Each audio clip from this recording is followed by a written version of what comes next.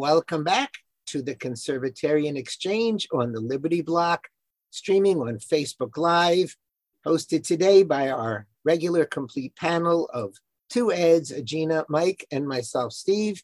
And today we have a very special guest, Tiana Sims, who is going to be introduced to us forthright or forthwith, one of those four things, by Gina. Oh, for Gina. All right, so we have got Tiana Sims. She is from here in North Carolina in Burke County. She is for our central seat. She is a strong conservative that was elected last November to our school board. She has been a breath of fresh air. She's married to ex-military, comes from a law enforcement family. She's moved here recently in the last year and a half from Arizona because she got out from all them crazies. And she's joined a few of us crazies here. But anyway, we are so thankful to have her and to be able to pick her brain this afternoon. Hey, Tiana, welcome. Thank you. Thank you for that awesome introduction. And I'm from Vegas, graduated from University of Arizona. There you go, a wildcat. Okay. Tiana, tell us what your involvement in your favorite causes are and how you got to be there, if you would. Absolutely. So I initially started off in disability services, working for the state as a federal liaison between the Department of Vocational Rehabilitation and the Department of Ed in the state of Nevada. And so I started in government and decided to go to college. I don't know why. And ended up majoring in criminal justice and sociology with a concentration in forensics. Then through various conversations with multiple different people, I started to question everything I had been taught about politics and decided to do some digging on my own. That's when I got really active in the community. For 2 years, I served as the National Military Support and Leadership Club president. I'm a peer mentor. I do curriculum development with the university, volunteer with those with intellectual and developmental disabilities, amongst other things. What do you do? It's heartening to know that somebody with a background in criminal justice and forensics is now going into government. Hopefully you use those skills wisely. So, Tiana, are you saying you were not born conservative? Oh, absolutely not. Okay, can you just give us the short story of your conversion? Sure. Came from a family that is heavily Democrat, extremely liberal, and just grew up, conservatives, Republicans are bad, they're racist, they're rich, and that was just my ideology growing up. Until I got to my concentration where I started to have these deeper discussions with my instructors. One of my degrees is in sociology, meaning that we had to cover gender studies, critical race theory, things like that. And I come from a very analytical family, and I'm very inquisitive, to the point of nosy at times. And I just started to have a lot of questions that just weren't able to be answered. At that point, I started to have these conversations with my husband's father, who is extremely conservative. And we just got down into the weeds. And I started to realize that I'm not liberal. I'm a lot more conservative than I thought I was. And there was the metamorphosis. Obviously, in sociology, you probably do not bump into a lot of conservatives. No, not at all. Completely the opposite. So what happened when you started meeting all of us racist conservatives? How did we pan out? Nothing of what I was ever told. When I initially told my family, because it was... Wait, you came out to them? I did. I was just going to like a coming out party. I'm conservative, and my mom's like, "What happened? Let's talk about. Are you sure? Let's talk about this." And once I started to explain myself and my thought process, let's look at national news. Let's see what's going on in our communities. She started to realize, oh well, maybe I'm a little bit more conservative than I thought too. Is that really what's going on? And it's like, yeah, you got to break away from CNN.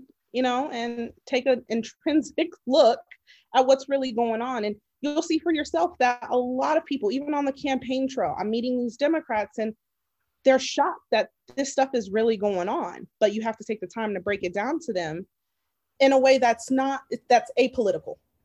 And then they'll start to see, you know what, that makes sense. So what do you see as, when you talk to people, because obviously you've talked to a lot of people, what do you see as their primary concern in general? And then do they think the whole critical race theory or the transing of their kids is sort of their main concern nowadays? Which of those two?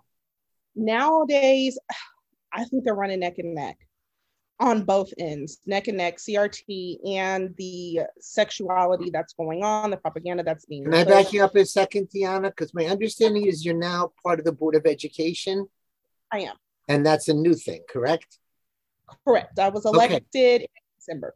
So why don't just tell us what made you go into that and then what you're doing with that, and then you can answer Ed's question and I'll follow the whole trail. Sure. So prior to us moving to North Carolina, which was interesting in itself, we knew no one on this coast at all. We just decided we were tired of everything that we were seeing. COVID played a huge part in that. In Nevada, we had Steve Sisolak as the governor. And I mean, him and Biden are running neck and neck. And I got really tired of screaming at my TV. And so I looked at my husband and I said, you know what? I think I should probably get into politics one day in the future, down, way far in the future. And I talked to my father-in-law. He said, absolutely, go for it. Go for it. We get here and Gina actually posted this flyer announcement on Facebook saying, we need someone to run for the central seat. And Gina can kind of go into the background of that as to why it was so needed. But I reached out to her and we made it happen. We ran and won. Yeah, so our area where we're at right now for the last 24 years, so we ran 3 candidates on a slate. So she had 2 great people that were running on an east seat and a west seat along with her. But we had 3 seats held for the last 24 years by 3 Democrats. And there was nobody ever to come against them. And that became, it was something that we needed to do as a community. And she was the right fit. She stood for the right things. And we're very blessed. We're very How hard blessed is it to win that seat down there? Well, it's dirty. Yeah, it was really dirty. It really is dirty, so people actually fight over that seat. Yeah, we had signs stolen, signs defaced, death threats, all kind of stuff we faced through this election cycle. Because I thought those elections were basically ignored. So enlighten me. Not anymore.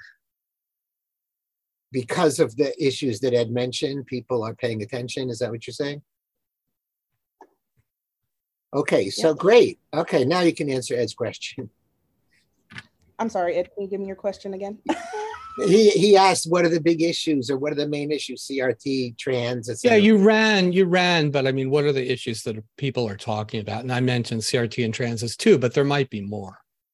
That, you know, COVID was huge. It still is huge because there are some parents that are still, you know, afraid or concerned that there will be vaccine mandates that come down later that kind of become a part of the norm or the required set of requirements to enter school. So that's something that I'm hearing. Of course, the race discussion, books are huge here, you know, the criteria around what is appropriate for K through 12, the sexuality conversations about, you know, gender identity, misgendering, things like that. So that's what I'm hearing. And then school safety. Misgendering. So there was just a district, well, no, it's up there in Virginia again, in Loudoun County, I believe. They've just put it, if you are above 4th grade and you misuse someone's gender pronoun that they identify as, you will now be suspended in 4th grade for accidentally calling a boy a boy. Okay, but they're not putting them in jail, right? Well, I hope they're not going to put a 9-year-old in jail. Because these are 4th grade. Where some kid was arrested or something, or am I making that up? There was a kid that was expelled. Yes. Okay, but not arrested. No, I've Okay. known of expelled. Now, that's something I can see coming to our area. So the board that Tiana sits on, for example, we've got another Republican on there, and she's very liberal. So we do have a fight that she is going to have to be in. We've got some very big rhinos that sit alongside of her, and I know she's butted heads with them already. How many people are on this board? Yeah. Huh? 57 of us. 7? 7. And how often do you meet? We meet twice a month, one for a work session where we kind of go over agenda setting, what we're going to talk about, discussing things that need to be discussed. Then we have a regular session where we actually vote, and we have public comment and things of that nature. And the sessions actually get hot? Mm-hmm. Now they do. That's what I'm asking. Tiana, I've got a question for you. So many of the horribles, especially things like the COVID mandates, the vaccine mandates that you're talking about, other mask mandates, they're not coming directly from the Board of Education. They're coming from Raleigh, from state capitals, and from Washington, and they're coming in the form of bribes from Congress. I was just before we got on the air for this show reading about the proposed red flag law that's coming from Congress. And of course, Congress is not imposing a red flag law itself. It's going to apparently try and bribe states with money to get them to do it. How can you on the Board of Education resist government, state or federal money in order to reject these mandates? What can you do, and how much resistance do you have on the rest of the board? How can you explain to taxpayers that if you reject the money, you're going to wind up paying more in property taxes or cut services? I mean, how are you, how does that work in your head? How are you planning to deal with that? Well, first thing is preparation. In every battle, you have to be prepared. You have to know what you're going up against. I do meet with individual board members and kind of get a temperature check, see have you heard of it? What are your thoughts on it? And then once it gets to the board as an agenda item, I mean, I don't hold back. We're going to talk about it. And that's just what it's going to be. The difficult part is, as a board, we have to have a majority vote. That means we have to be able to swing at least 4 out of the 3 in the same direction. And we've seen sometimes it happens, sometimes it doesn't. But that doesn't mean that I shut up, essentially. I keep talking, I keep screaming. I meet with the community, because that's something that I like to reiterate time and time again. I wasn't elected to know better.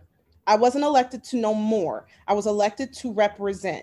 And so instead of meeting in back rooms, just elected officials, I don't go to those anyway. I don't need to hear what you guys are saying. Who I need to speak with are my constituents, because that's who this is affecting. That's who matters. That's who put all of us here. And so what I have noticed is if you get enough community support, they can put that pressure on to swing that vote. My sense from the community, though, and I'm just speaking for myself, I don't mean to, anoint myself voice of the people, but my sense is that most people don't fully comprehend how powerful the bribe is and how much power Raleigh and DC are exerting with money. Do you sense that as well? And if so, what can you do? What can we do to explain it to the general public? Because Ed, can I make your question even more specific? Because our fearless leader is on the budget committee of his township. Do you know what the numbers are? How much money could you lose out of how big a budget if you want to play your games? Absolutely. So with that, I've been speak with Ed regularly. I watch Market Watch and everything like that. And with this new I don't know who it is. It's the Department of Ed coming down saying that they're going to change the definition of what encompasses discrimination. And if you don't follow this procedure, you're going to lose federal funding tied to nutrition and lunch. And so we've spoke as a board with our chief finance officer. How much do we have in our local fund? How much, if this comes to pass and we have to foot this bill, how much is in there? How much can we put forward? How long is that sustainable? And should we be cushioning that with requests from the commissioners, right? And so once we get that information, I don't like to sit on that. To me, that's not privileged information. That's information that's readily available to the public, or should be. You put that information out and you let the public work with you to get it done. We can do it. We have taxes and everything like that. The biggest thing is we have to be able to say no as a majority. And if we can do that collectively, change will come. A stop will happen. But what happens is there are people who get enticed by the money. You know, I don't want to make enemies, things like that. And so that's where the politics comes into play. As I recall, sorry to interrupt, Tiana, but one of the so-called good guys on the board reversed position on mask mandates in January of this year. My understanding is precisely over this issue. That, I mean, I don't want to say if it was a man or a woman, but that person reversed position. And my understanding, maybe my understanding is not correct, but I thought that the reason for the change was if we don't do it, we lose money. And that was a good person. So when I asked why because I ask you why you vote the way you vote. I want to know, because if you ask me, I'm going to be able to tell you. And it was to keep kids in school. And that's where each individual board member has to do a cost analysis, analysis. Theirs came up different than mine. Mine was that parental choices, it governs. Regardless of what that looks like, if we just have to go back to remote, whatever that looks like, parents have that decision. I'm not going to stand for, or I'm not going to vote for mandatorily placing a mask over a child's face. That's not my child. I have kids in the system too, and I'm a parent, so I know how that feels. You're not going to tell me what I'm going to do with my kid. But for others, they have their own thought processes. They think differently. They speak to different people. I don't know what was at play with that. I know exactly what you're talking about. And to be honest, we were shocked. That was with our Board of Health director too. So to give a little context with that, the mandates come down from the health department. Our health department director, who is a former lobbyist that came down for this job out of West Virginia, had put something in place. So our kids used to be out of school for 10 days, whether they were in contact, whatever. And all of a sudden he put it out there that you were no longer able to go purchase a test from CVS. You could not take a home test. So now he has said, okay, you can't take any of these tests. They're not acceptable for kids to return to school. However, at the same time, the only test that is available, our county does not have access to. So nobody was able to test and actually be in school unless they had these masks. So our board and the person you're talking about, that was part of their because I asked as well, like, what the heck are you doing? And it was one of those things, they were pushed up against a wall because there was no options given. And that's where there's all them different areas of the political realm with your commissioners, your Board of Health, your health department, all of that kind of starts putting pressure on. And yeah, that pressure definitely hit you guys this year, or last year, I should say. Yeah. So it comes down to perspective and what you feel is right. And with the varying personalities, different people that they know, meetings that they're in, they did what they felt was best. I promised one thing, and I couldn't go back on that promise. So are you in charge of, you're in charge of budgeting the schools as well, right? We are. So how do you do that when you tell the feds, keep your $5 million out of our $6 million budget? Then what do you do? We have to look into our local funds. What do we have on hand? We were given that ESSER money during COVID. There are stipulations on when that has to be spent, what we could spend it on. So instead of us using our local fund to use that money to pay for, new air conditioners and things like that, we just used ESSER funds. So we were able to accumulate money over these past couple of years. So we just have to have a good working relationship and trust with our chief finance officer, and to keep communication lines open with our county commissioners, who also through taxes adds to our budget. Okay. Now the state government is totally left wing. Yeah. Okay. You know, it's interesting. I live in New York. I've lived in Maryland. I'm kind of a Southerner by heritage, but I'm much more involved in New Hampshire politics.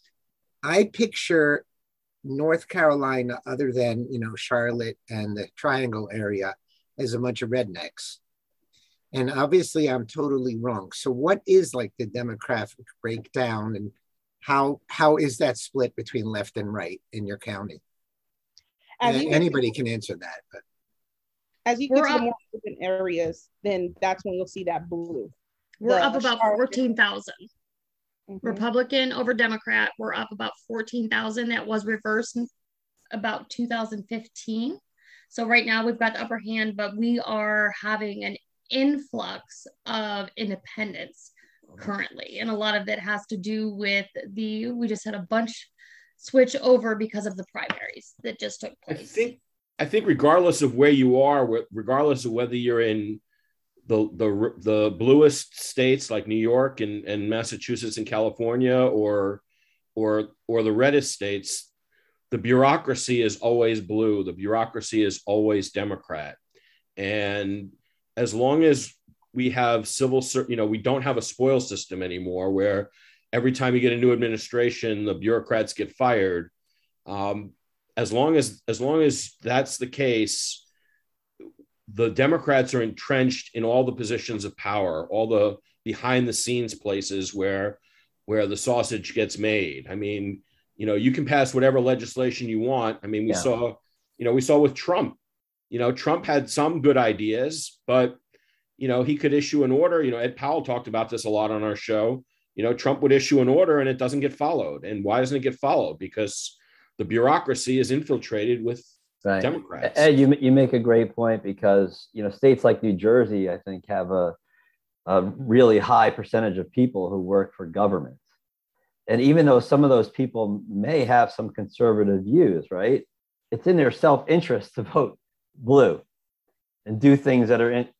Well, yes, but I'm not even talking about the voting pattern. I mean, you know, as Gina was pointing out, you know, the voting rolls here in Burke County have gone very red. We've tilted towards the Republican side, but as long as the bureaucracy is controlled by Democrats, it really doesn't matter who wins the elections, because the bureaucracy, you know, the Board of Health, these are all positions that where policy gets carried out, and right. You know, it doesn't really matter who's crafting the policy. It's sort of like, you know, the judiciary is the same way. I mean, you know, when the Democrats control the judiciary, the State Department. Yeah, I mean, yeah. I think that's something. I mean, it's a little beyond the scope of what Tiana's talking about, you know, with the Board of Education. But, you know, the real reform we need is not term limits. It's not getting people to vote Republican. It's ending the bureaucracy and ending, you know, and reinstating the spoil system where the bureaucracy knows that every 4 years they're subject to being fired. That's so, Ed, I think your point, yes, it is a great point. You're actually kind of splitting it into two, bureaucracy versus money. But I mean, you know, we've had Melissa from New Hampshire. She's a state rep on the show several times, and they've fought valiantly grassroots to reopen, to rebuild New Hampshire. And so many times it's come down to the governor says, yeah, great idea, but we're going to lose, you know, X gazillions of dollars. And then he said, no, you won't lose and you will lose. And on a global level, so obviously there's the Article 5 people trying to do the Constitutional Convention. And we Liberty blockheads, at least myself and my son who runs it, have been against that for many years. And among the many, many reasons we're against it is, even if everything passed, even if the Constitution were rewritten by Ed Maslish, the money is still going to talk.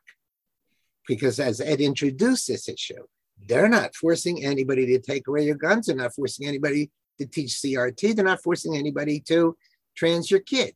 They're just offering money nicely. And I don't even know what stops that, because that's beyond bureaucracy. I'm not entirely sure that's true, because they're also using the civil rights laws to trans your kid, you know, and But if nothing else works, they can always leave. That's what I'm saying. Even when they can't win that in court, no problem. Right. We'll just keep our money. And that's why it's so insidious. Right. I've got another education question for you, Tiana. We've heard that God has been kept out of the schools, but there's at least one religious tenet that I see everywhere in schools, and that is this religious belief that teachers are underpaid and that teachers are not responsible for any of the crap we're talking about. There might be pornography in the curriculum and pornography in the libraries, but those teachers are not responsible for assigning it. They're not responsible for overseeing it. They're not responsible for CRT in the curriculum or CRT in their lesson plans. They're not responsible for anything. And I just have a real problem with that. I view that as and I've debated that with people locally. I showed you one conversation that I was having on Facebook with some people, and it's just, people are impervious to discussing any of the facts surrounding that in my experience. And I'm just curious as to your view on that. I mean, are teachers responsible for what's going down in the curriculum and in the the pornography and CRT and transgendering and all the stuff that's coming down through the curriculum? Or is that just, well, that's coming from Raleigh, that's coming from DC, and the teachers are just passive conduits and robots, and we should just keep paying them? We're just doing our job. Right. I think it's a little bit of both. I do see the stuff coming out of Raleigh from, the Department of Public Instruction and stuff like that. And there's a very lenient stance on it. No one wants to say a definitive no, or a definitive, this is what this is. In our county, we have went on record to say we do not teach CRT, right? We do not do any of that. Do you audit lesson plans? Do you audit the teachers? The principals are supposed to audit the lesson plans that are provided, or the teachers that create them in the classrooms. What I have been getting are parents who have seen questionable or are questioning some of the material coming out of the classrooms. And with that information, I go straight to the superintendent. I bypass everybody and say, this is the information that I was given. This is the actual assignment. We need to look into this. Is this appropriate? And if it's not, then we will handle that with that specific instructor and that specific school, specific administration, to make sure that reoccurrence doesn't happen again, or they're able to explain as to how this is applicable to math, And is there an email hotline or any kind of way for parents to notify the Board of Education when they see stuff like this so that it can be addressed immediately? Facebook me, text me. My number is everywhere. I've had people stop by my house and drop stuff off in envelopes. You can get it to me however you can get it to me. So Tiana, what's an example of something that you've come across that maybe something we wouldn't even know about? Has there been anything that surprised you, or it's just stuff that's kind of confirmed what you already suspected? One was that I seen, it was like Chris was running from the cops. Chris was running from the cops. The cops shot Chris. What race was Chris?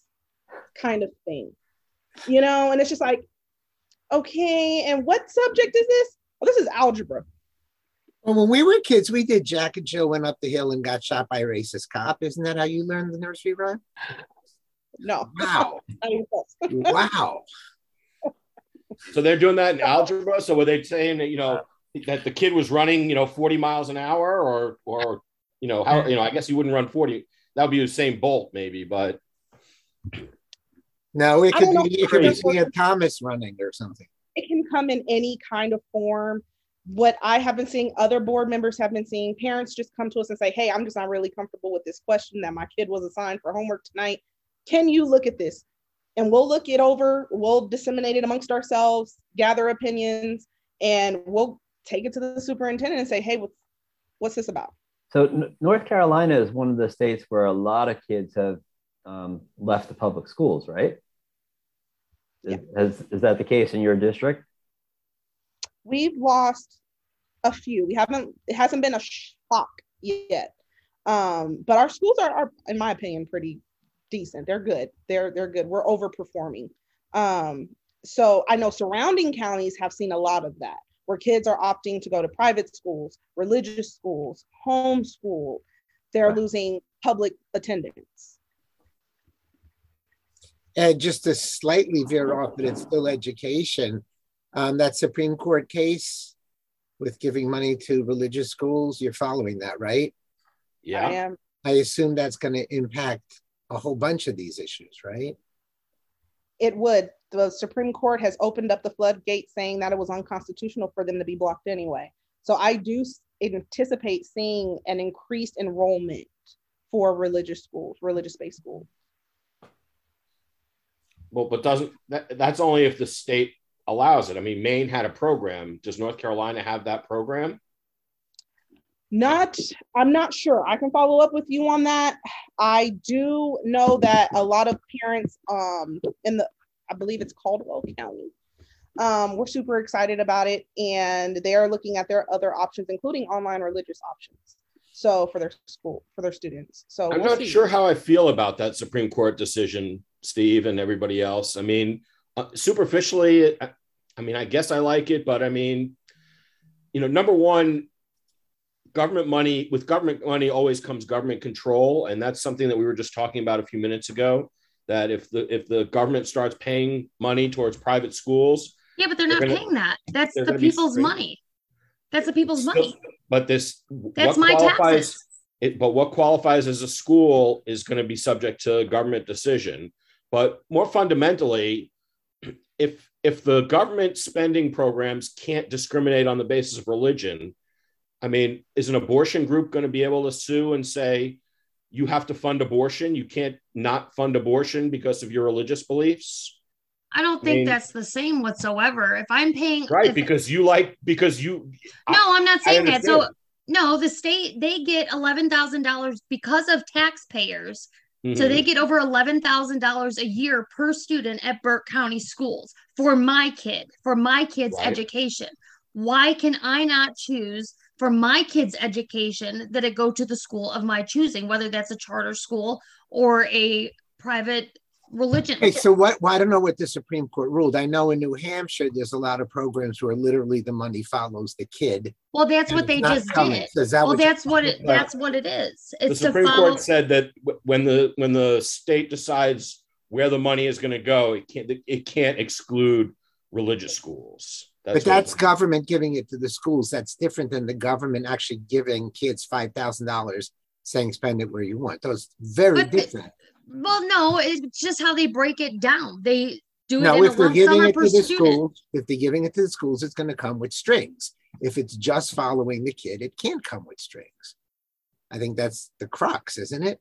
Well, no, because it still goes per kid with the regardless. Per kid always comes with strings, not if they give it to you. If they say, here's a tax credit of $5,000, you can go whatever you want. There are no strings. No, am I missing something? It's different if it's more direct than indirect. It's different if they're writing a check to the school or if they're giving you money to pay a school. I mean, my kids all went to private parochial schools. And that, and by the way, coming from the religious world where you're paying property taxes and, $15,000, $20,000, $30,000 a kid, you have that issue of it's our money and we're spending it twice. But we're almost veering into a discussion. My bells are being rung because I used to do a presentation about New Jersey school funding formula. And you want to talk about something that's an absolute catastrophe for taxpayers and how a lot of these districts would game the system. All they had to do was sign a kid up for the free or reduced price lunch and they got more money for each kid. All right, there was a scandal in one of the districts because they were doing all this stuff and trying to get more money. But yeah, listen, if they're getting money from the government, then just like Ed said, there's going to be strings attached, and they can twist arms, and you have to worry about things like Catholic schools and what kind of pressure they're going to put on them to change curriculum or what have you. All I was saying was, I was saying that, but then I was also saying, you take something like Medicaid, right? Where government is paying for healthcare for poor people. if some state like North Carolina or Alabama or wherever wants to say you can't use Medicaid funds to pay for abortions, and somebody else says, well, you're discriminating based on religious beliefs, I don't know how the Supreme Court's going to rule on that. I mean, under this decision, I could see the Supreme Court saying, yeah, you can't discriminate. So I don't know. So real quick, Tiana, tell us a little bit more again about your campaign.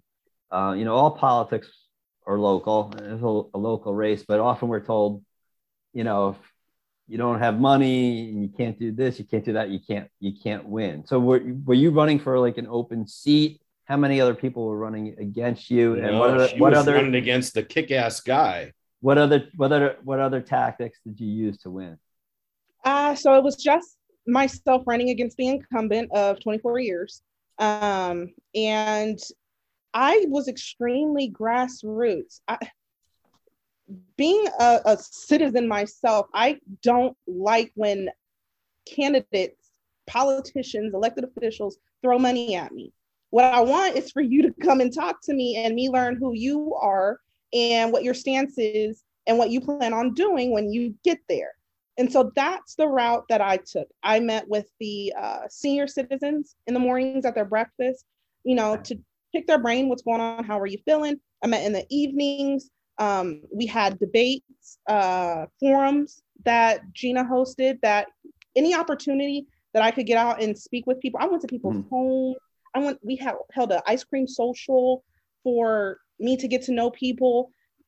If you wanted to get to know me and talk to me, all you had to do was reach out. It was extremely grassroots, and I'm glad that it was that way. So pretty much retail politics, right? Pretty much. Social media, did you use anything? I use social media a little bit. I interacted with people. There were some who wanted to know my stance on this or that, but I don't recall paying for really any ads or anything like that. It was mainly face-to-face, word of mouth, us going out knocking on doors, just speaking to people. What was the percentage? What did you get? It was over 50. I think you had almost 50 plus one at least, right? Wasn't it like 53 or something like that? Yeah. Yeah, it was 53, 54. Okay. I thought it was more than that, but maybe I'm mistaken. But you took out a long-time incumbent. That's impressive. She took out the chair. That's really impressive. He wasn't just a member. He was the chair. And he was the one that has pulled strings for years and years and years. Like a conservative AOC. Yeah. And were you aggressive with him? Did you I wasn't. You were being positive about your vision, but were you calling him out for some of his? No, and that's one thing. He was a pussycat. I did not play dirty politics. I did not. I'm not saying dirty. I'm just saying, I don't see being aggressive as being dirty. She had those to surround her that did. We'll say that. She had those around. How many times did I message you, Tiana? You need to get the brass knuckles on. You wouldn't do it. No. I was cordial with him, and that was the extent. I truly, I didn't care about him. It wasn't about you. It was about the people. And once I got on the board, then that's when my aggression kicked in. I'll call it aggression. How expensive is it to run? It depends on how you want to run. If you want, we had a lot of contributions, a lot of, gifts, things like that for bigger billboards and stuff, because we did run as a threesome. We called ourselves the dream team. So we ran together, but the signs, that was pretty much little cards to leave for people at the fairs. I didn't spend much. I don't even think I broke 2,000. Congratulations. Thank you. Impressive. And do you think you're going to win much? Say it one more time. Do you think you're going to win much on the board? I mean, how much do you think you'll actually be able to sway? I think I have a good amount of influence. I do research. I'm not afraid to ask questions. I'm not afraid to have the questions come hard, come fast. If I think someone's out of line, I'm not afraid to call you right then, right there to your face. I had to do it with one of my fellow board members, and she was sitting right next to me. You know, I think that we're good. I'm good. I'm sitting next to someone now who is independent, and he has started to change how he voted a little bit. So, okay, so you're not just banging your head against the wall. No, not at all. Okay. Not at all. What do you see as the biggest issues facing our local board, Tiana, and what are you doing to deal with them? Oh, that's a hard one. Right now, the talks have been the book challenges that has come out about books that are, you know, inherently racist, books talking about transgender, sex confirming, things like that. Though that's a pretty big one that we're taking on right now. We're making progress. About textbooks or just books in a library? Books in the library. So we're dealing with that right now. What's another one? Trying to harden the schools, because after what happened in Texas, or was it Texas? Yes, it was Texas. Dealing with that and making sure that our schools are safe but not repressive at the same time. We don't want our children going to institutions that look like jail, but we want to be safe and secure. So dealing with that, that's a big one that we're dealing with as well. So going on that, arming teachers, armed guards, where's all that heading? What is it now? Working with the local law enforcement, the professionals that be, to see where our weaknesses are, where we can improve, working with the community, getting their input. That's really big for us. We've been a voice for that. We have to talk to the community. What do they hear? What do they see? Because a lot of times they're going to see the signs or be able to identify the signs before we are.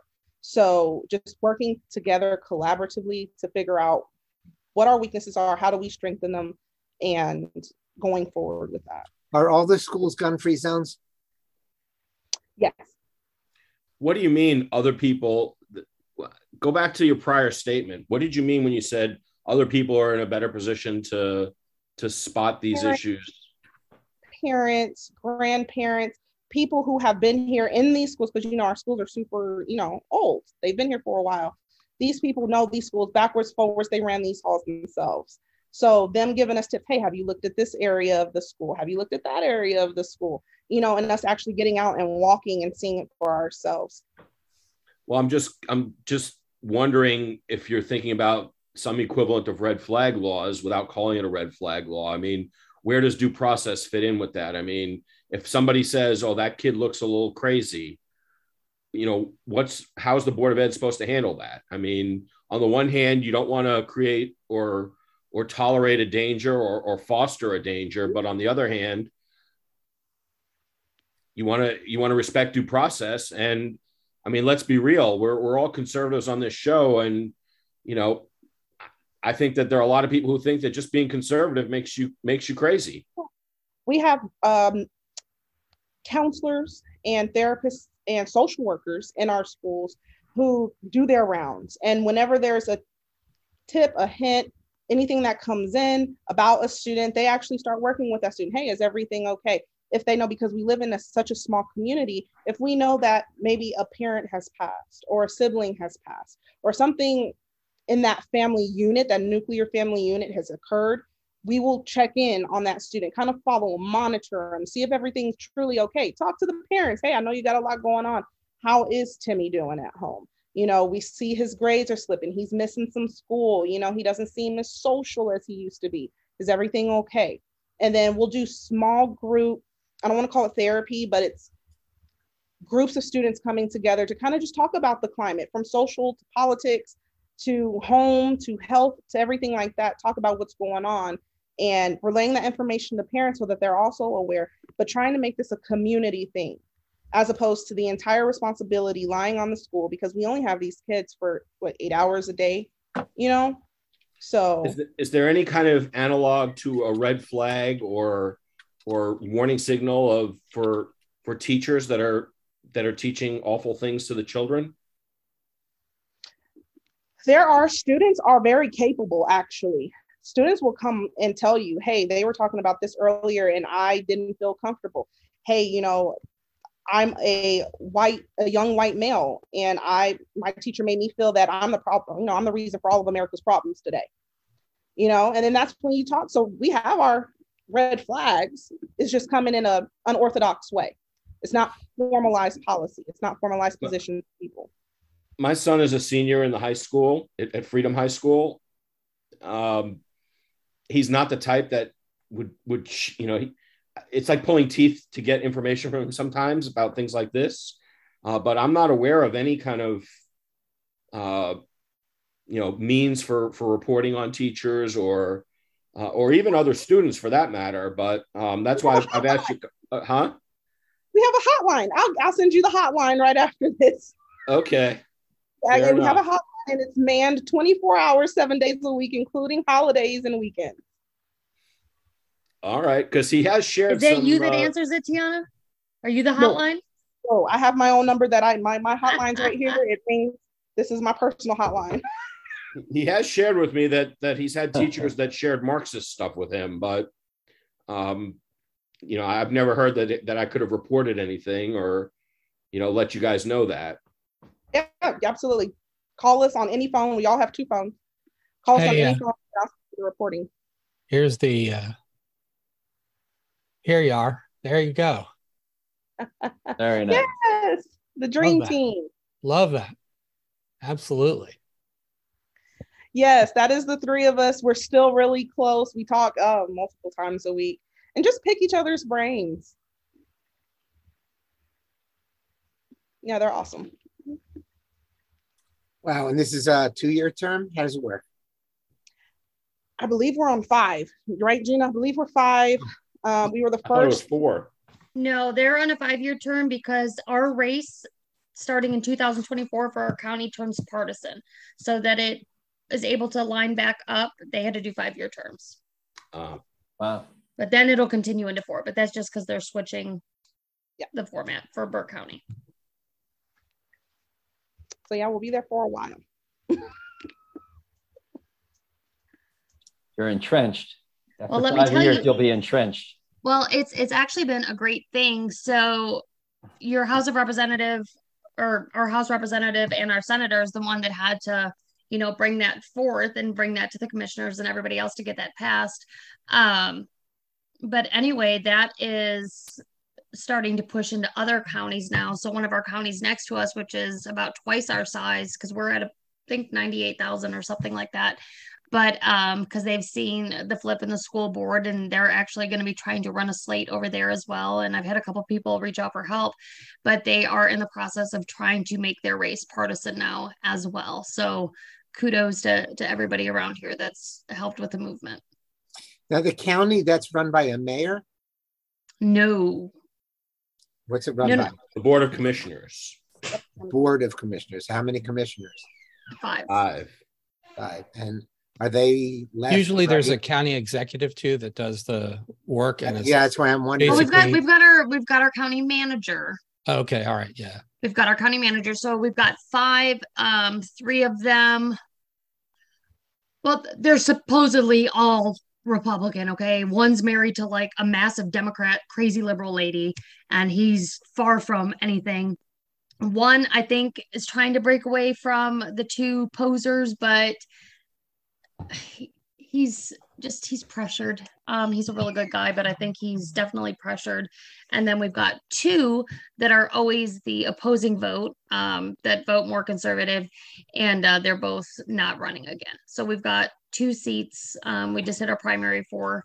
So we've got some good candidates that will hopefully be taking over those 2 seats.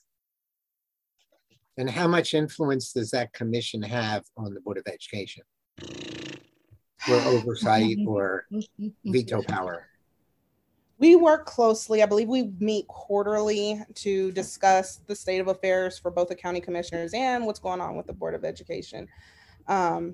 We work together. Together. Okay. Full stop. You've already become a politician, Tiana. No, I still have some learning to do. I think I'm still a little raw. You know, You need to I don't know. stay raw. You need to stay raw. just a little raw. When Elliot, our fearless leader, was on the hook set, I think he's still on their budget commission. And like you were saying, Michael, there's all these tricks and everything else. So like you meet for 4 months every week, you take testimony, blah, blah, blah. But in the end, you vote basically up or down. And when it gets to the next level, they don't have to listen to one word you said, one word you did all the work for, one person that can overturn the whole thing. So that's kind of what I ask. Is there like somebody above you that just says, hey, we don't care? No, not on the board.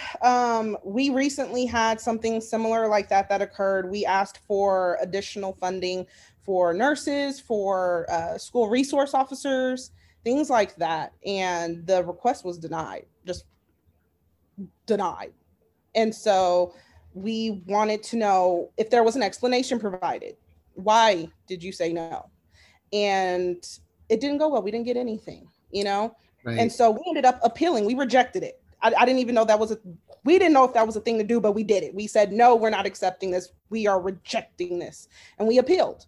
And we ended up having to meet to go over that. And we ended up getting half of what we requested. So we ended up getting some funds because of that appeal. Had we not going back, you know, Ed said we're conservatives. We called the Conservatarian exchange because some of us lean farther libertarian. But when those committees say we can't give you money, it's because they don't have money. And their money was stolen from other people. Our people had money because they gave themselves raises. Yeah. They doubled their salary, and they bumped up their town manager, who's their buddy. They put another $100,000 in his retirement. How much account. do they get paid, these people? They were getting like what, $6,000 a month or $4,000 a month, and they just doubled it. 7,000. Yeah, whatever it is, they doubled what they're getting. Wow. It's interesting. Deanna, brass tacks. What's the budget for the Board of Education? How much do they get from Raleigh, and how much do they get from DC? Oh man, Ed. Okay, so I got to bring up my spreadsheet. I got the spreadsheet, but I don't have it. You know, we're just the nearest, a couple $1 million. I want to say we're anywhere between 10 and 13 million. And yeah. And how much comes from Raleigh and how much comes from DC?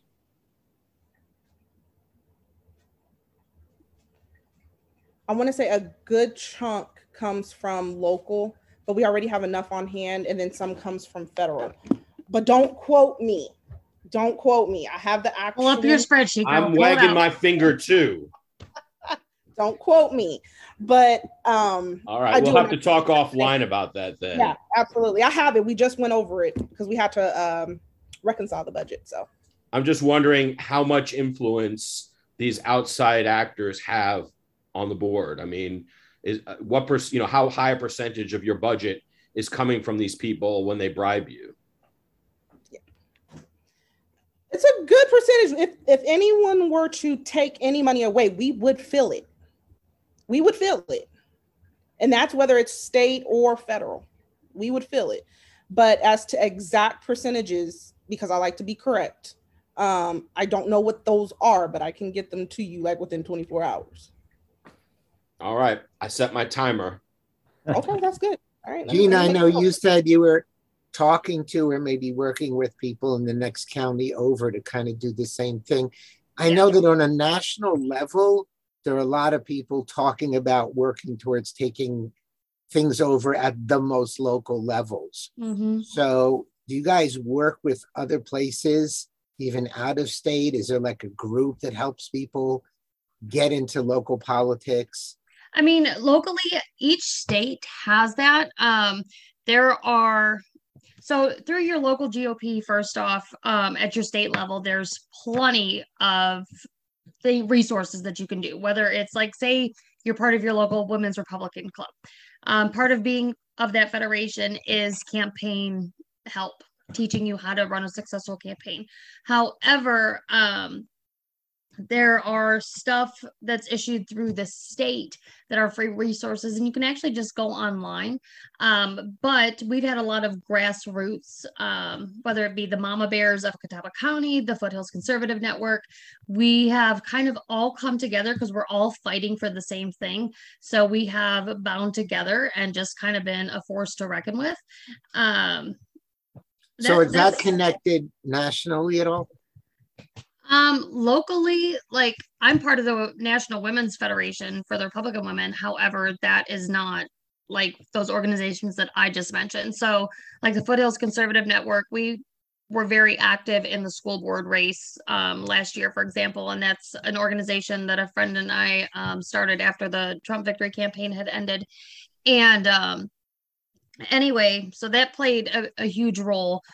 But how should I say it? So we do a lot of interviews with local politicians and all that, but we have branched out to be able to connect with different counties and get politicians or aspiring politicians connected to the people that they need to be connected to. So like me personally, I'm kind of like a little hub that offers resources and saying, hey, if you need help designing signs or you need help, coming up with your verbiage, whatever it may be, and there's a group of us that have really formed I think you're a little more than a hub, Gina. I don't know what you want to call me. Not on this show. This is family friendly. I'm just gonna say a hub, because I don't know what else you want to call it. But we have really, whether it's uniting with Moms for Liberty or like I said, the Mama Bears, we've got all these different areas of all these grassroots organizations. And they'll reach out and say, hey, who can I talk to? What can we do to get, something moving over here or a petition here? And I mean, the grassroots has just been absolutely amazing. Wow. Have we worn you out, Tiana? No, not at all. I'm a forensic auditor. Very little will wear me out. Whoa. Do you follow current events or are you totally tied up with school board politics? No, I follow current events. I mean, yelling at my TV is like my favorite pastime. So how often do you throw bricks at it? I have not thrown any bricks at it. My husband, on the other hand, has heard some very colorful language. I think that's part of my morning routine between the hours of 7 a.m. Is he wearing off on you? Is his mouth wearing off on you? Oh, no, I had this mouth to begin with. Oh, okay. My dad was a Marine and my mom is ex-law enforcement. So, I mean, it's just, that was part of our vocabulary. Going, again, bringing it a little bit more national, what's coming out of Uvalde, Texas now is even worse, and even worse, and even worse. And so at some point, the Board of Education is intersecting with law enforcement. And I don't know whose responsibility, whose blame, how that's supposed to work better. But I assume you're going to get involved in that at some level. Well, can you tell us, Tiana, a little bit? So our superintendent has put forth something, and he's actually should be our guest speaker at the next GOP meeting. Can you tell us a little bit about what he's got going there? So he assembled a superintendent safety council, and that encompasses board members, a few board members, not the entire board, local law enforcement. So you have the sheriffs in there, you have local PDs in there, you have previous administrators, you have CEOs in there talking about how, again, to harden these schools. And in the event something like this were to occur, how do we respond? What do we do for us? What makes sense for us? Because what happens in like Clark County, Las Vegas, Nevada is not necessarily applicable here, where we have 11,000 students, almost 12,000 students, So just what that looks like from a variety of different perspectives. So they meet and they discuss these things. And it's going well. The community is receiving it well. Input has been moving through. They've been busy.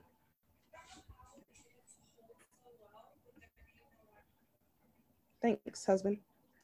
So, yeah. So would you be comfortable with teachers being armed in the classroom? Me personally, I would be perfectly comfortable with it. I'm pro Second Amendment and my entire household is. I know that I have seen some feedback from the North Carolina Teachers United group that a lot of them do not feel comfortable carrying in the classroom. They feel that that's outside of their job description. They did not want to sign it. But it would be voluntary. Right. I'll take it in there with me. Let me do it, girl. Let me do it. I'll be Rambo. Watch out. So that conversation has not happened, has not been brought to the agenda yet. But there has been, I'm assuming, rumblings about it throughout the entire state, because that was a really hot topic in that group, where teachers from all over the state and some surrounding states are in there, and they were talking about it. But the overall consensus was that, for the most part, they weren't supportive of it. I want to say something about that and tie it to something I said earlier and on a previous show. I remember right after Uvalde, my first comment was we should be arming the teachers. And I had a couple of conversations with someone, with a couple of people, and I just have thought about it. And, earlier in the show, I mentioned that it's almost an article of faith that teachers deserve more money and teachers aren't responsible for any of the crap that's going on in the schools. And I challenge that premise. I think that teachers are responsible. I don't want to put the primary responsibility on them because they're not pulling the trigger. But I think that we should be looking at why are so many young boys who are in these government schools and frankly, not just in government schools, but in rural America. I mean, this isn't happening as much in the inner city as it is in these all white or mostly white rural communities.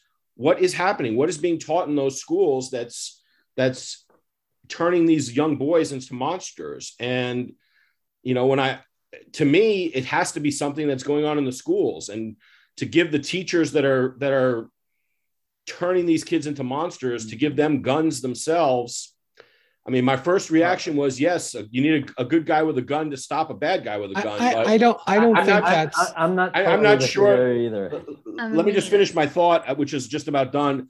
I'm not sure the teachers are good guys. That's my point. And so I'm not sure they're a good guy with a gun. That's my point.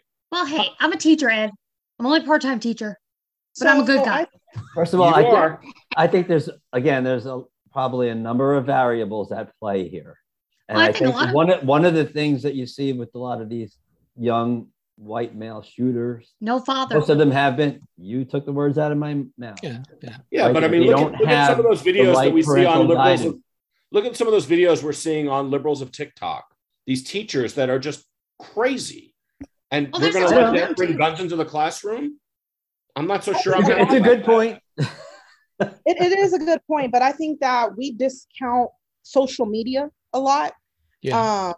And to your point, where it's happening in more rural areas than in urban metropolitan cities, these kids are connected to groups that are international all over the place. And I was in a school and just walking around, and the kids were like here with bumping into each other, bumping into lockers and everything else. So I think that a lot of what is warping that mindset for these young boys are what they're seeing on social media, social standards, social mores that are coming out nationally that, everyone's parading around. Yeah. That's kind of disrupting the balance of what we used to be. Some of them have been bullied, right? And again, we know too that there's always signs.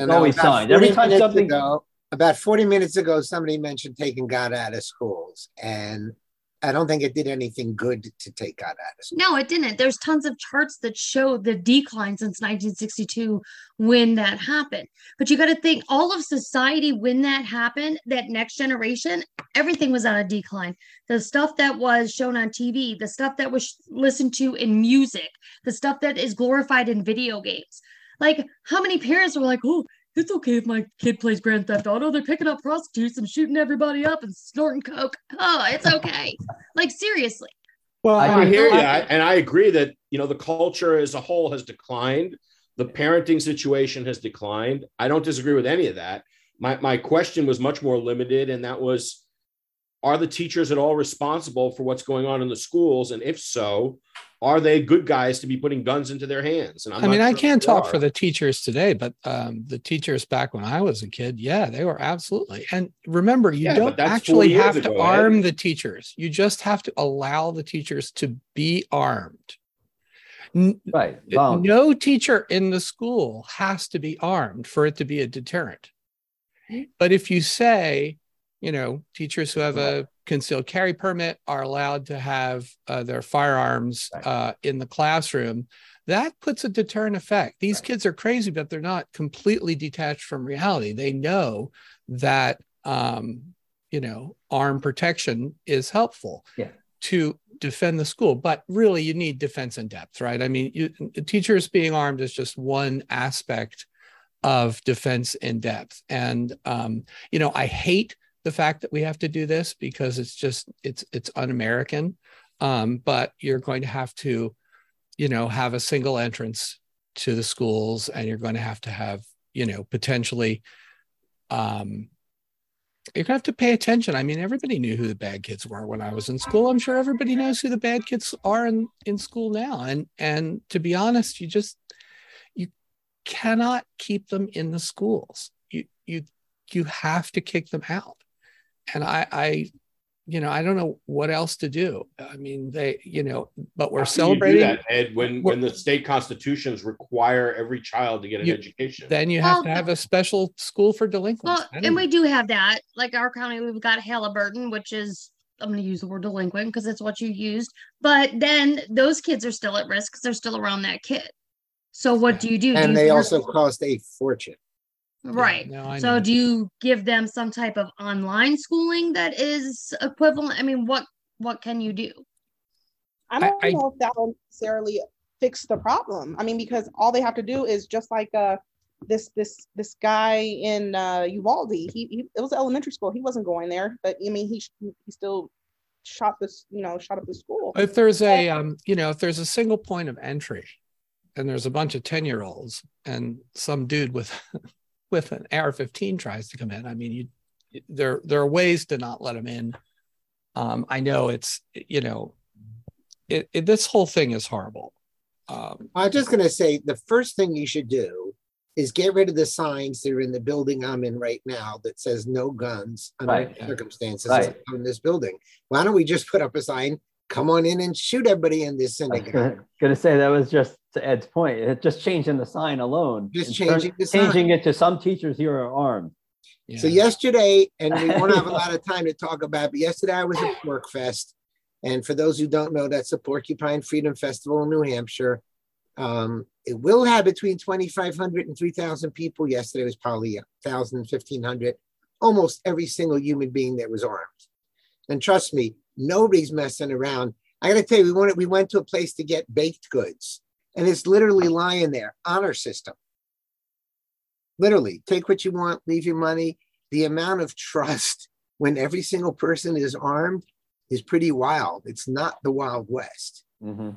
And I mean, the guys, the girls, every age, it's very hard for me to get. I hear you, Stephen. I'm sympathetic to that. I don't disagree with what you're saying, but we've all seen the liberals of TikTok videos, the crazy teachers that are in the schools. Yeah.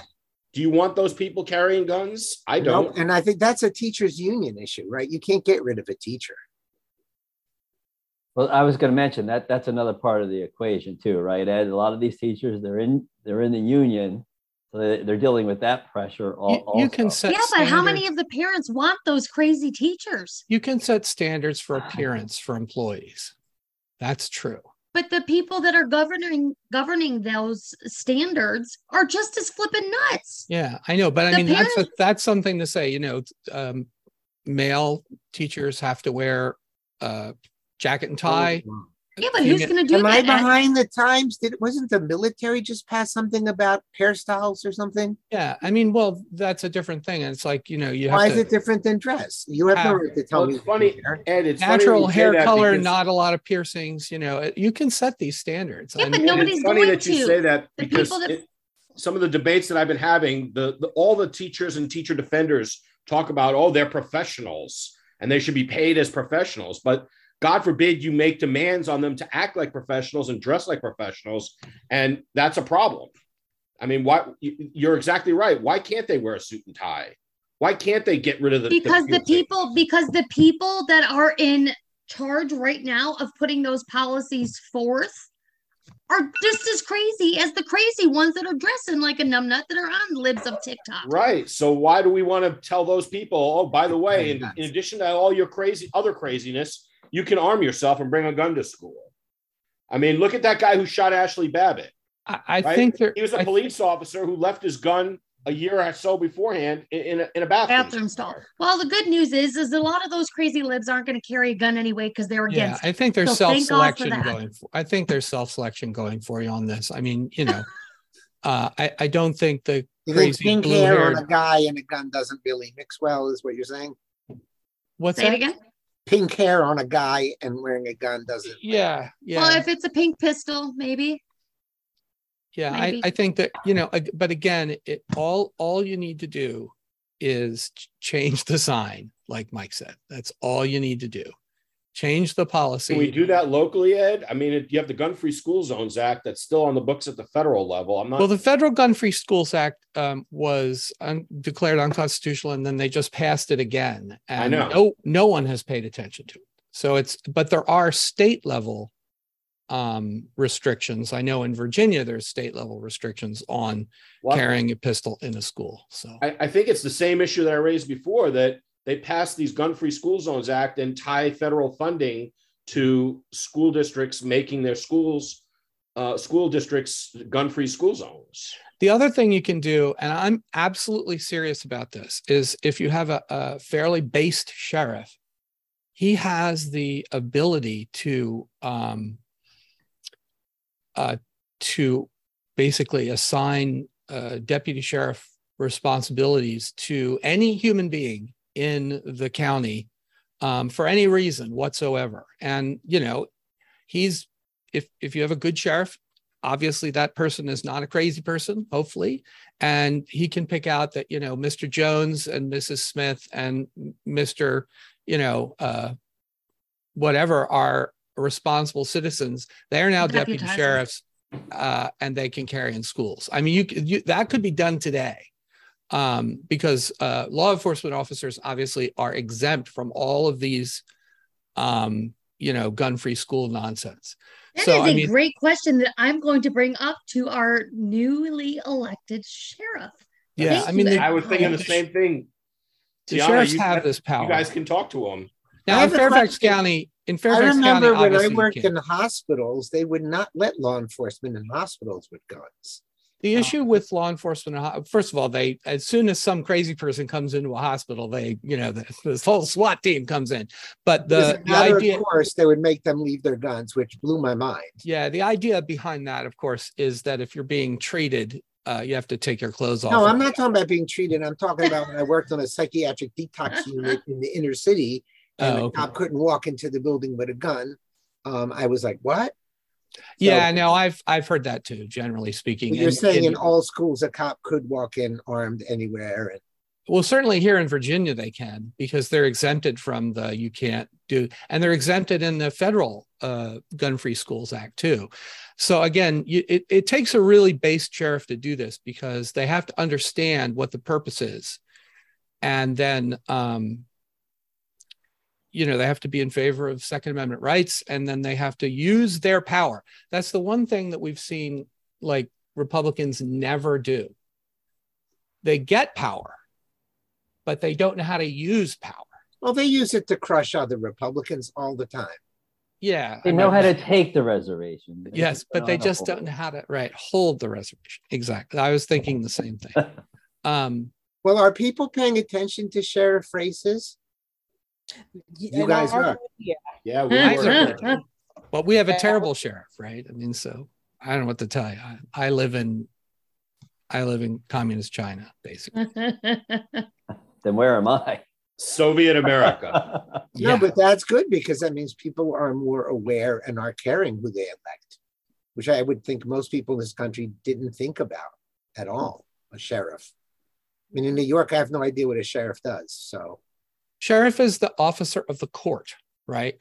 He brings documents here and there or something. No, they're officers of the court. They work, generally just they work for the court, and their job is to protect the court, protect prisoners, protect the jail, that sort of thing. I gotta sign off, y'all. I've just Okay, got Gina. my guys here to do my stuff. I'll see you guys later. Oh, Bye, you could Tiana. have It was worded great. that very differently. Thanks, Gina. Bye. In many counties, the sheriff is the only law enforcement officer because they don't have a police force, and so they take on the responsibility of basically everything except the state highways, which is the state police. So all of the local law enforcement goes to them, and in these rural counties where that happens, the sheriff has an enormous amount of discretion and is elected. Sheriffs are generally elected, so that's it's definitely question. It's definitely a place to start. Here's my stupid question: who's tasked with protecting Supreme Court justices? The federal marshals or the Secret Service, depending. I don't know. Yeah.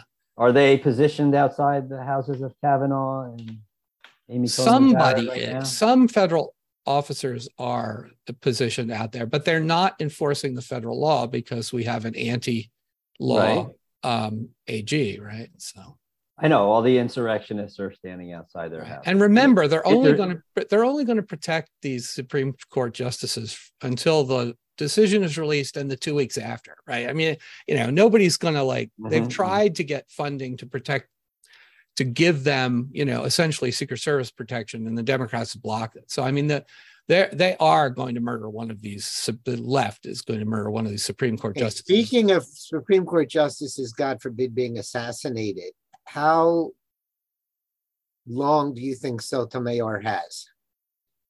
Why? Why would she be assassinated? Nobody's going to assassinate Sotomayor. She doesn't Because she of doesn't what have to be she said. assassinated. She's got diabetes. Because of what she said about Thomas the other day. Oh, she likes Thomas. Yeah, I don't think that. I don't think that has anything to do with anything. The left is results. Well, you're underestimating the fact that white supremacists are the biggest threat in the country. Yeah, that's true. So, I mean, Thomas is so hated. He's up there with Trump, and her saying something decent about him is. Well, you know what? If Sotomayor seems to be the kind of woman that you could go to dinner with, have a nice conversation with, talk or argue a little bit about the law. She doesn't seem, she's somewhat radical in her decisions, but she seems like a human being. You know what I mean? But there are people on the left who you couldn't do. I don't know what would I talk to Chuck Schumer about? How is that? How would a conversation there even be possible? So I don't know. Well, I don't first think. of all, you'd have to strip 100 points off your IQ just to go near it. come on, you want to sit down with AOC. That's not what you want. Okay.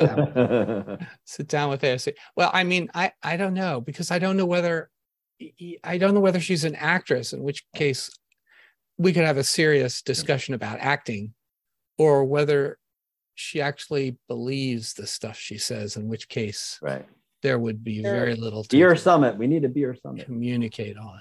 I think in the beginning she was acting, but at this point I think she really beliees what she's spewing. Yeah.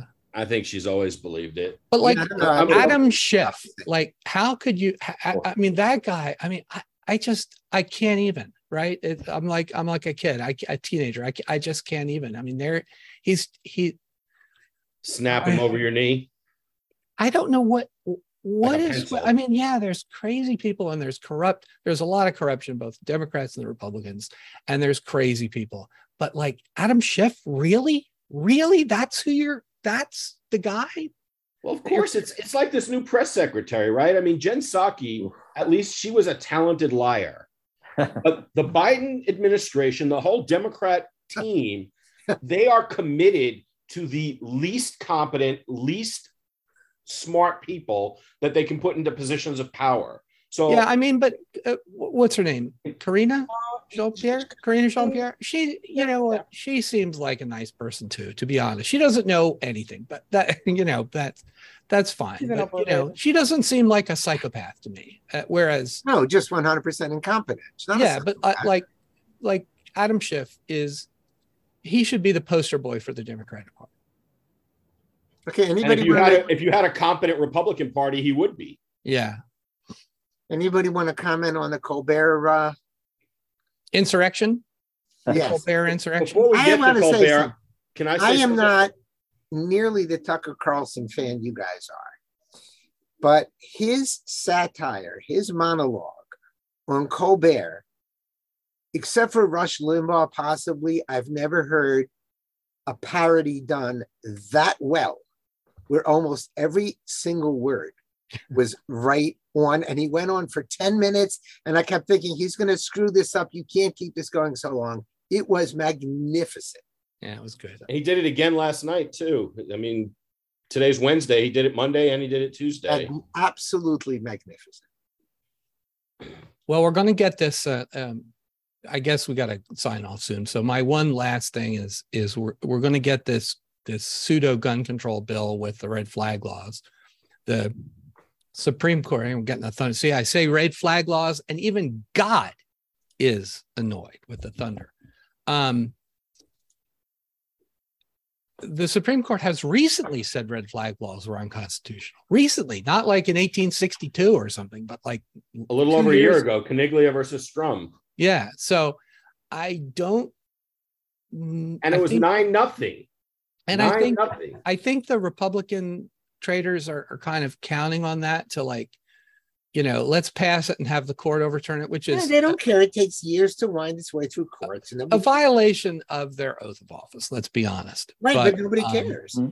But all of the traitorous Republicans are either up in 26 or are not running again. So they picked off the ones sort of least likely to do it. And it just shows you, if they were all up in 22, they'd have just picked then they'd have found, 10 other Republicans who are up in 26. Because with a few exceptions, they're all the same. We don't have time to go into the entire Texas Republican Convention. Maybe we'll bring Daniel Miller back to give us all the fun. He was there the whole week. But they're booing Cornyn off the stage. Yeah, epic. Yeah, absolutely epic. So anyway, that's my last. Very upset about it. Those radical, crazy right wingers, but he deserves it. Speaking of deserves it, I think we're going to be the first society where we don't get the government that we deserve, or at least a lot of us don't. And I think it's a real. I was talking with Ed and some other people privately in the last day or so. It's a real. To me, a real interesting intellectual issue to understand. I mean, it's one thing to say, you go back to Weimar Germany, and whatever differences they had, they all agreed on total state omnipotence. And it was just different flavors of tyranny that they were arguing about. But that's not the case in America. We have a large percentage of people that are disgusted with the Republican Party, and that are, however imperfectly aligned, they are on the liberty side. And yet we just can't seem to get representation. And I think it's a really interesting question to understand. I mean, we all see it, and, where is it coming from? How is that happening? I mean, it's not the case that, as bad as the culture is not uniformly collectivist. I mean, we do have a lot of really pro-individualist, pro-liberty people in our culture. And we just cannot seem to get any traction in the political realm, and it's bizarre. We're doing it to ourselves. This is the entire argument that I have specifically with my party, because I'm a millennial. So this is the newer and the younger generation coming up. And when you're talking to people about conservative values and what it means to be a conservative, there are no good examples to turn to. You know what I'm saying? There's no one that they can identify with. That's where the left has dominated. What about Ron DeSantis? They're progressing. Ron DeSantis is great. And if we could carbon copy him into like 150,000 more, that'd be great. But we don't, Ed. When you look at these candidates, and I'm getting ready to go off on a brief tangent. When you look at these candidates running, they all look the same. They all spew the same things. I was a church choir boy growing up, then I went to the military, and there's no diversity as far as socioeconomic background, nothing. They're all cut the same. They look the same, they talk the same, they have the same thing, they're talking the same stuff, and we get the same politics. That's the very definition of insanity. Now, what you do, if you want to change that, is you throw a dark horse into the mix and you completely derail the left, right? Because it's all, the Republicans are racist. Throw a Black candidate in there. Well, they're sexist. Throw a Black female conservative in there and make it make sense. and not one that's hoity-toity, but one that can actually get down and talk the people's language. And I guarantee we will see a power shift. But in order for that to happen, people have to stop looking to these political figures for endorsement. Well, okay, what happened? Ed, what was the name of that lady in Baltimore? Oh, Kim Classic. Yeah, and she unfortunately couldn't win, and I thought she was phenomenal. The one who should have fit the bill for what you're saying. She was, to me, because I watched Kim Klacik, she wasn't, her debate wasn't strong. She didn't debate strong enough for me. She wasn't as assertive. The issue is don't give up. If you lose, do a debrief, figure out why, what, and then get stronger on whatever it is. Personally, I think that's one of the reasons why Ted Cruz is never going to be president, because he can't understand why he's not connecting with constituents. And that's because he's like Plastic Man when he gets up there and gives a speech. He needs instruction on how to be more real, or at least fake more real. So I think once you're in Washington for that many decades or whatever, you can't be real anymore. I'm sure he's real if you had a beer with him. He just has to be that guy, right? When's the last guy who had a beer with Ted Cruz? What's that? Who's the last guy to have a beer with Ted Cruz? Come on. Yeah. Who's the last normal human being to get within 100 feet of any United States senator? He goes home occasionally, one would imagine. Please, these guys his wife was with Goldman Sachs, I think. So yeah, I remember at the thing in New Jersey when I first got involved in Jersey politics, just talking to Heidi, who was cool talking for a few seconds. She was pulled right away by her aides. You can't talk to people. Come on, really? They don't have contact with anybody normally. Huh. Steve, I have a picture of my son talking to Heidi from that meeting. I couldn't make it, but yep, you and my son were at that same meeting. Really? That's the one where Laser showed off his cowboy boots. And also, Laser has his cowboy hat signed by Ted Cruz twice in two different places. And that's how he got in the New York Post for it. But they don't talk to regular people. Ted Cruz goes, oh, I was out and I was talking to people. Come on, you haven't talked to a regular person in 15 years. And, going back to what you're saying, Tiana, and I love what you said in the very beginning, listening to people. What a concept. Yeah, I mean, just to go on the Ted Cruz thing one more time, is like, be this guy, right? I mean, that's where do you get this from? That was back in 15 when he was a badass, right? I mean, and but this is the guy this is obviously a meme, but be this guy. And he doesn't get that. He went to an Ivy League school. He went, as a lawyer and all that stuff. Yeah, okay, good. That he was a debater, but like, this is the guy we want right here, and not the debating. Oh, a little more DeSantis. Yeah. I mean, DeSantis, at least, I mean, his advantage, of course, he was a lieutenant commander in the Navy, and in 2005 is as far as anyone can progress in the officer corps before it gets really political. I mean, you can progress to 2005 on pure excellence. To go to 2006 or to become an admiral, you have to start playing politics. And that means you have to start, going along to get along and saying all the right words. And so that's why I like DeSantis, because A, I like the military, and I think they do, I think the military people do great work. And B, he only went to 2005. So it means that he might really be like as based as he seems to be. But if he was an admiral, I'd be like, screw it, he's done. No, because you can't do it. Yeah.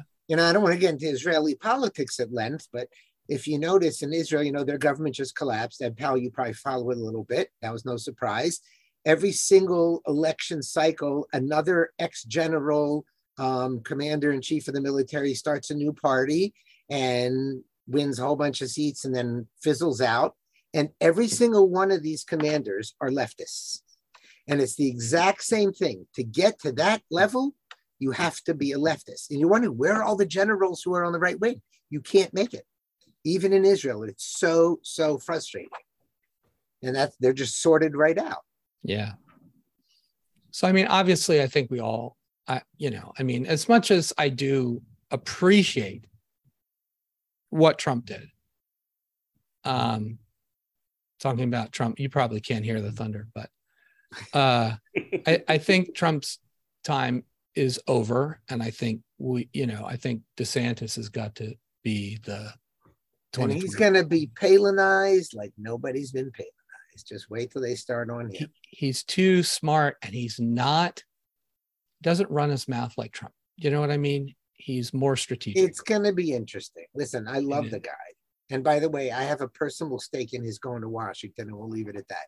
But I think he's by far and away the most competent guy in many, many years. Is this his time? Time will tell. It's definitely his time. If he doesn't run this time, he's going to be the Mario Cuomo of our era. You think? I don't know. He's awful young. Sometimes exactly. the time. Yeah, but what is the issue? The issue of our time is fighting the COVID stuff, and he's fighting it. He's fighting the left. He's fighting COVID. If he waits until 28, it's going to be a different world by then. The other thing is, I said this privately in the chat. It's like Ann Coulter talked about like the $1,000 bill that was laying on the ground, meaning the issue of immigration, that if anyone just picked up that dollar bill and ran $1,000 and ran with it, they would win. And that's what kind of Trump did. He came out right of the gate with immigration. I think the $10,000 bill that's laying on the ground right now, hopefully will not get banned from any channel, is the fact that the vaccines are a disaster. I mean, obviously they don't work. I've had the vaccine. I got COVID. I know all sorts of people. The death rates, everybody's vaccinated now, and the death rates are the same, and the all-cause mortality is up. And there's athletes dying every day. Another NFL player died today, 26 years old. There's, women dying in their sleep, and there's kids dying, and you're not allowed to talk about this. The vaccines are a disaster. And that is the $10,000 bill that is just laying there ready to be picked up. And I swear to God, the first person to pick that up.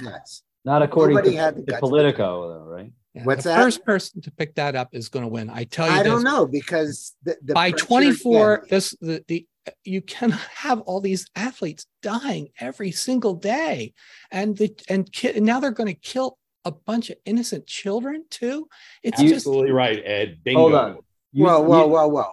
This was there something does that not have problems with killing innocent children. Let's not even go there. Is there some reason to think that? Well, the Republicans apparently seem to care about innocent children. So let's find someone who's just going to start caring.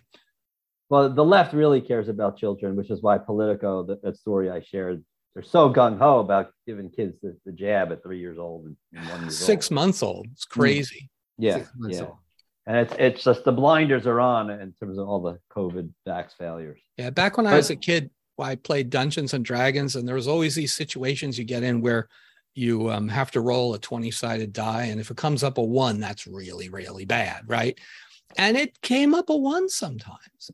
And when you look at the vaccines, that's the situation we're in. So it's a 5% chance of something really bad happening. And now it's probably less than 1% chance of outright death. But I mean, 5% chance of a severe adverse event. So that's too much. Ed, was there something in the news about that football player potentially dying because of the vaccine? Did he recently have a shot or? No, they never tell you that. But what 26-year-old just drops dead? It just doesn't happen. Well, it can, But it is happening at a much higher rate than it used to. What was the name? Sometimes they're, young people have heart conditions and they go just a little more than usual. An NFL player, they've got to be the most medically analyzed people on the planet. I went to Pitt, and Jamie Dixon, who was the coach, had a sister who was a coach at West Point, if I'm not mistaken. And I believe she was an athlete. She was the coach, but she had an undetected heart condition and died just on the spot. So but it's not just one athlete. Okay, but who lots of athletes. Remember, who is the? I'm not saying you're wrong. Mike is just saying he's not going to be the one to pick up the $10,000 bill. That's all. No, I'm not. Hey, I'd pick up $100 bill right now. I don't even say Jewish jokes about that. I'm trying to remember. Hank Gathers was the basketball player. Remember? Right. years ago who just dropped. So I'm just saying it can happen, you know. And there's got to be 100. There's 200 high performance athletes who have had either drop dead or have had cardiac related issues in the last year and a half. And I've never seen anything like that before. But I mean, you know, I feel like we're repeating ourselves, and it just, you know, it sort of shocks me to some extent still that I would see that political story and how they're pushing the shot on these toddlers, young kids who are still in no danger from this. And getting back to schools, the schools are going to have to exclude kids who don't get them, right? Well, that's the thing. It's like they're going to make them mandatory or voluntary, and then they're going to make them mandatory. And going back to Tiana's fault. Then the kids will be leaving the schools in droves. Well, I hope that'll be the end of it. But they'll mandate it in the private schools, and then it just goes round. Then you're going to have. All right, folks, quick last words. We're way over time. I'm paying double overtime. Yeah, I feel like there's a lot we didn't get. So. That's okay. We had a great time. Absolutely. Tiana, since you are our honored guest, what would you like to share with us? I appreciate you guys having me. This was fun. I really appreciate it. I watch you guys too, so I'll be watching next week. This is our fan club right here. That's right, our one watcher. Hey, but she's worth a lot more than one regular. Come on. I'll trade you one Tiana for a whole bunch of libs. Okay, anything else super pressing, guys? Well, not pressing, but I did want to say add one thing to the Kavanaugh assassination talk. I forget which chats I've mentioned this in and which I haven't, but I am more concerned that the Dems are going to assassinate Harris and Biden than I am Kavanaugh. I don't think they need to. Well, but they're looking to get rid of them, and they're going to get rid of both with one stone. Yeah, and what they can do is they can frame some MAGA, some white guy to be the voice of MAGA. They can just buy his and her bicycles. Well, or they could do something like that, but that's what I'm more concerned with, and I hope the Secret Service is protecting them because if I think that Pelosi will be president. Well, it's less about Pelosi being president and more about jailing more January 6th type people and making the election a lot easier for Democrats to win if we're in jail and can't vote. A Reichstag assassination kind of thing. Yeah. So we talked about that. You heard it here first, folks. I have to ahead of the curve as always. Ahead of the curve. Yeah. I have to bring my tinfoil hat next time. I don't think this. Yes. I understand that's a tinfoil hat emotional response, but I can't hear somebody. I got to tell you, the NSA cut him off. That's right. I didn't cut him off. He froze. NSA cut him off. I don't listen to Daniel Horowitz anymore after he made that statement about secession and wasting time. But on my way up to New Hampshire yesterday, and I had like 60,000 hours in the car, I listened to 4 of his shows. Now, Daniel Horowitz is relatively mainstream in that he's a big shot on the Blaze, Conservative Review, etc. I love Daniel Horowitz. I don't listen to him anymore. He told me it's a waste of time to listen to him, so I don't listen to him. But he repeatedly called what's going on Joseph Mengele and called for Nuremberg trials. Now, Daniel Horowitz is a nice Jewish boy, and he knows exactly what Joseph Mengele was. And for him to go that far, that is if my son were saying that, I'd be telling him back off. So to me, that's pretty shocking that anybody would go that far. Not shocking to me. I am not, I have not read the details of what Mengele did, so I can't comment on him. He's not a nice person. Yeah, he was not a nice person. I get that. But this is as close to biowarfare against the United States as I. No, I believe we have killed hundreds of thousands of people. I just was shocked that somebody as mainstream as he will go that far. So don't mess with Ed Maslish about being tinfoil hat, okay? He's just pure mainstream. I don't think Daniel Horowitz is in the mainstream. But he's not wacko. He's not out. No. Okay, he's within Glenn Beck limits, kind of thing. Yeah. Right. So, all right, folks, with that, we're going to close off for today. Thank Tiana for being here. Thank everyone else for being here. Tiana. We Thank will you, be up as a Tiana. podcast very, very shortly. We will be back next week, regular time for number 107. Thank you very much and have a wonderful day.